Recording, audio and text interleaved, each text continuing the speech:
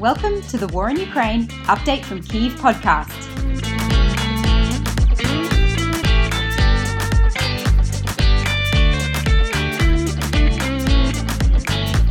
I'm Jessica Ganawa, a lecturer in international relations at Flinders University in Australia, and I'm delighted to be talking today with Chip Chapman.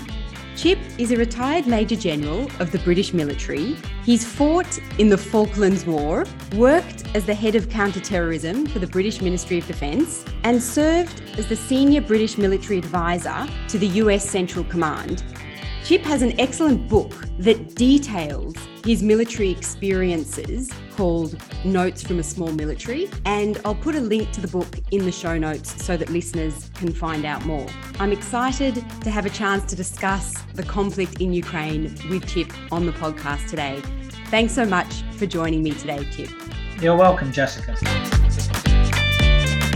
Before we discuss the current situation, I want to back up a bit to just after the 24th of February this year, when there was the full-scale Russian invasion of Ukraine. How were you evaluating and understanding what was going on in terms of Russian strategy and military performance? Let me just back up even more to begin with, Jessica, before I answer the question, because I actually have been to Russia, worked with the Russian airborne, and had my Russian airborne wings. Which was not that long after the Cold War ended and the Berlin Wall collapsed and all that. It was 1993. And unless you were in those days, and I think this is still the case, in Moscow or St. Petersburg, Russia is a pretty poor place. And I remember thinking at the time, we must have been kidding ourselves that Russia were a threat to us, intent, capability and opportunity in how we define the threat, because it was a really backward state. So you'd have expected in the time since Putin's been in power, particularly Putin 3.0 and 4.0, that the modernization program of the Russians had taken them to a place where they were a coherent military force again. But like everything, wars are fought for political objectives. And the one thing that I always used to keep in the back of my notebooks was a quote from Alan Brooke, who was the chief of the Imperial General Staff and the key advisor to Churchill, and actually something that I taught Jim Mattis in CENTCOM, and he'd never heard it before, which is determine the aim, which is political, to derive from that aim a series of objectives to be achieved, to assess those objectives as to the requirements they create and the preconditions which the achievement of each is likely to necessitate, to measure available and potential resources against the requirements, and to derive from that process a coherent pattern of priorities and a rational course of action, essentially the relationship between ends, ways, and means. And the Russians did none of that. And they had three major miscalculations prior to the war. The first one was the strength of the Russian armed forces. The second one was a complete misunderstanding of both Ukraine as a nation and the Ukrainian military and will to fight.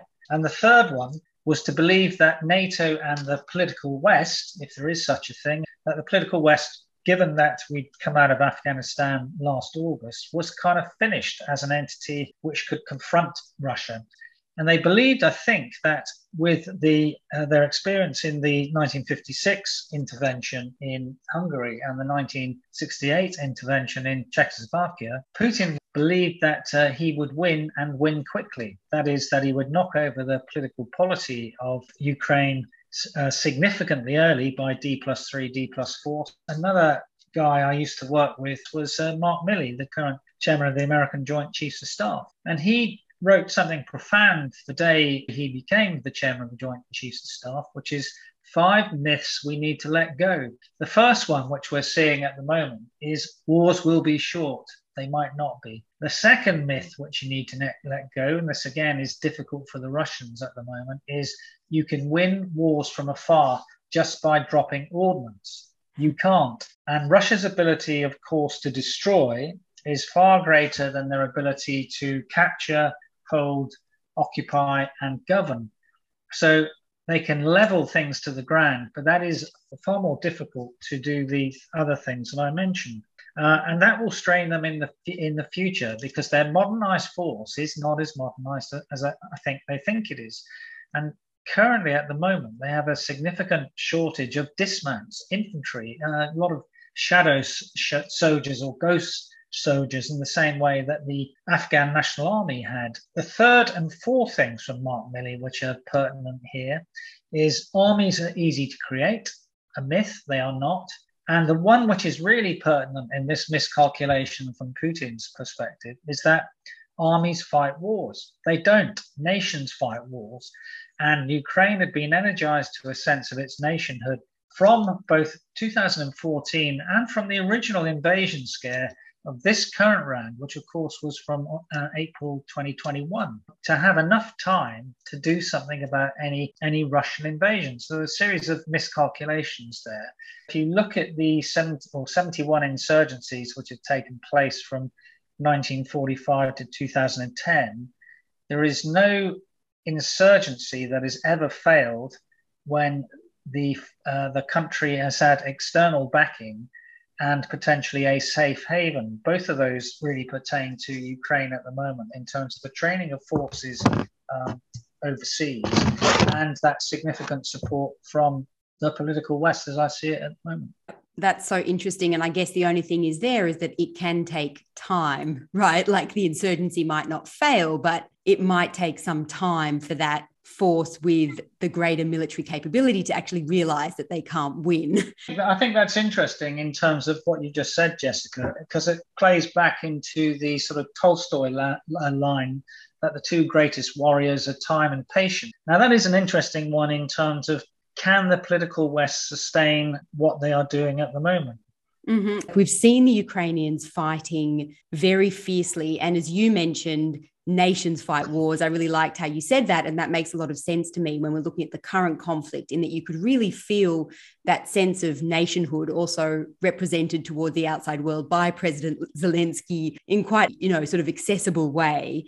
How have you been observing the Ukrainian side? Well, I think at the first thing you have to say is at the strategic level, I think Zelensky has been the man of the decade so far. Rather like Churchill, he's mobilized the English language or Ukrainian language and sent it into battle in the way that he communicates with both the domestic and the international audience.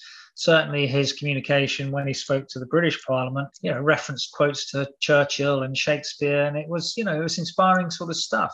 Having a wartime leader like Zelensky is important. But of course, if you look at operations of war, certainly in my day, there were only three major operations of war: offense, defense, and delay operations. And everything in between is the linking stuff, which is the transitional phases of war. The Ukrainians have fought a very clever series of defense and delay battles with localized counterattacks when they need to be taken. And I think that you saw that very early on. I think it will look back, should they win this, and I hope they do, that the counterattack and making sure the Russians couldn't take Hostomel airfield just to the north of Kyiv was really, really important, because that would have enabled a link-up operation between the ground forces and those who'd taken the airport, and they could have brought a load of fuel in through that route, and Kyiv might have been finished, which is the war might have been finished on the basis that the capital city in Clausewitzian terms is often a centre of gravity. And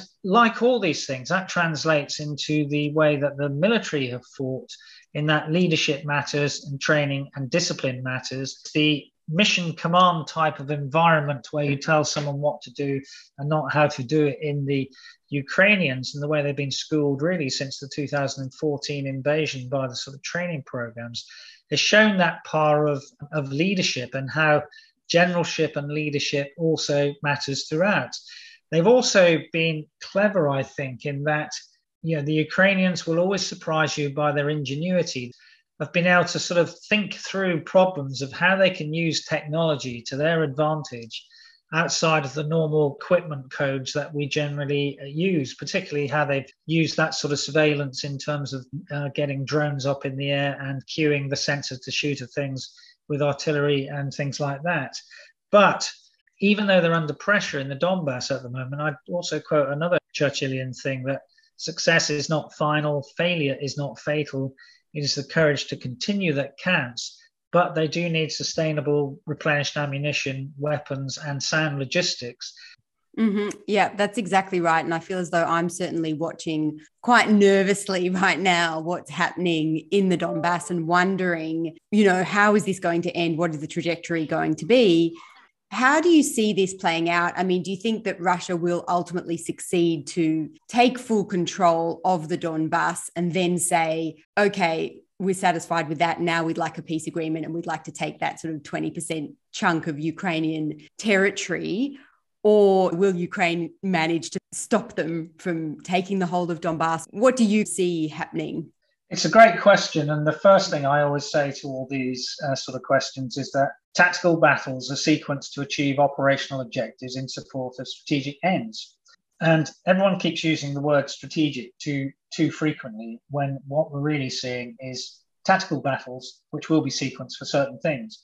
So let me give you an illustration. So really for the last 2 weeks, 3 weeks probably, everyone's been focused on Severodonetsk. Severodonetsk is kind of important by itself, but it is not strategic. Of course, it is control of, for example, Dolnia and Bakhmut, far to the east of that, which will aid in the encirclement of Severodonetsk, cut off Lysychansk on the western bank, and aid in the capture of Sloviansk. So all that is where you look at the operational level playing into the strategic level. So I think they will take Luhansk. If they take Sloviansk and Kramatorsk, the real answer is it depends if the original maximalist objectives of Russia are now those minimalist objectives. So is Putin content with the Donbass, control of the corridor to the Crimea? And does the success in the Donbass of capturing Luhansk and Donetsk mean that he will impose a unilateral ceasefire and then say, you have to negotiate with me? Now, there is also, of course, a spectrum from a truce through a ceasefire to potentially an armistice and then a peace agreement. They are all slightly different things. Even if Russia does take full control of the Donbass and then stops at that stage, it's probably just a matter of time before there's a second go at trying to actually gain full control over the Ukrainian territory. So I can understand that would be very unpalatable, not only to Zelensky, but also to the Ukrainian populations, which from what I understand, talking to people within Ukraine, they're definitely not at all conducive to the idea that there might be some kind of formal agreement where the Donbass region is given over to Russian control. I think that, again, I always say three things here. Leaders may change. Putin won't be there forever. He might go sooner than we think. Vital interests rarely change, and geography never changes. So there will always be some sort of border between Russia and Ukraine, assuming there is an independent sovereign Ukraine still.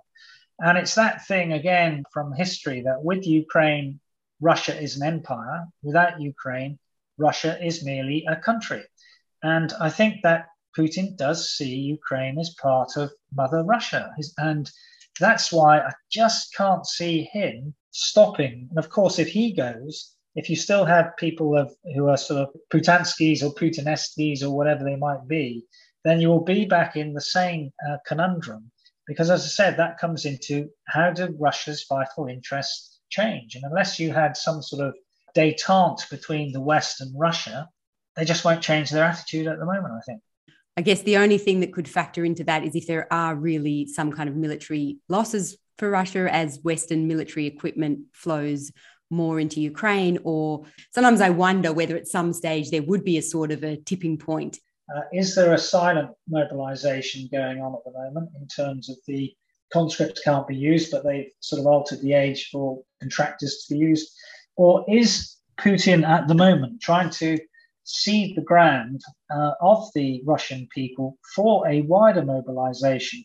So I think that is one of the things to look for in the future, because you can only really escalate in 7 ways, and I've used these a lot in various things: weapons, objectives, targets, rhetoric, domains, cyber and space, geography, expand the theatre of war, or mobilization. They're the only ways that you can escalate in this war. I hope we don't see an escalation in weapons to chemical weapons or nuclear weapons, but that's thinking of Putin as a rational man, whereas war itself is not a rational act, we would always argue. And it's interesting you mentioned the sort of that information dimension, because that's obviously been really important as we've been looking at this conflict. And again, you can see that in terms of some of the vulnerabilities of the Russians, the mobile phones which people took to battle with them. Don't think a lot of modern youth understand those vulnerabilities if they take those sorts of systems into a war. So that electronic warfare signature of some of these things is probably one of those sort of lessons that will be coming out for all Western militaries in the future about what do you do about reducing your electronic signature and your making sure that there are no cell phones on the battlefield, because in any war where you take digital devices to war with you these days, you're going to be killed. Yeah, and we're definitely fighting in a very different world, I can imagine, to the one that you were fighting in the Falklands, where really none of that, individual access to those types of technologies was available. And I think this is probably, it's 40 years that the Falklands War finished, and having fought in that, the Falklands was probably one of the last analog wars. This is a digital war and a technological war. Now, ultimately, of course, the character of war, the nature of war, or the nature of war doesn't change. It still is a visceral thing where people have to do dirty things at the front line, and lots of people get killed, as we see. I know that you also have experience sort of applying the lessons that you've learned in your time in the military to other domains. And I'm very curious to understand, what are some key lessons that you learned about leadership being in the military that you feel are also more broadly applicable? Well, I look at things in four ways. There's an organisational part, a procedural part, a technical part, and a human part. And one of the things which is absolutely evident to me with the pandemic is if you've got good people and bad process wins 9 times out of 10. So you absolutely need to know how your processes work. But you can never really define leadership, but bad leadership when you see it. You can never over-communicate. Accuracy, brevity, clarity is the way we were taught ABC. I think I was really fortunate in that motivation means a lot to people, and that's why the Ukrainians will fight to the death in many cases, because there's both intrinsic motivation, the love of either your country or doing your job, and extrinsic motivation, factors which might motivate you, including things like promotion or money and all those sorts of things. And I loved every day that I was doing my job. And if you love what you're doing, then you hope you can translate that to other people. And as long as you're not being an then you're probably going to get people to follow you. So we looked at things in terms of team, task, and the individual. And if they're all aligned, the mission is the most important thing to us in the military, completing the task, but bring the individual along, because at the end of the day, the thing that makes success is camaraderie and cohesion. That was really the decisive thing in the Falklands and most wars. Better weapons and better equipment help you, but it's that motivation to succeed that really gets you where you want to be. That's very interesting. And the fact that if you love what you do, people will sense that and naturally follow you. Thank you, Chip. I really appreciate it. I loved hearing your insights today. So thanks for joining me on the podcast. Thank you, Jessica.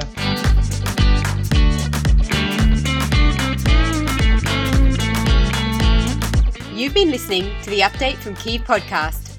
Thanks to Mr. Smith for our theme music. See you next episode.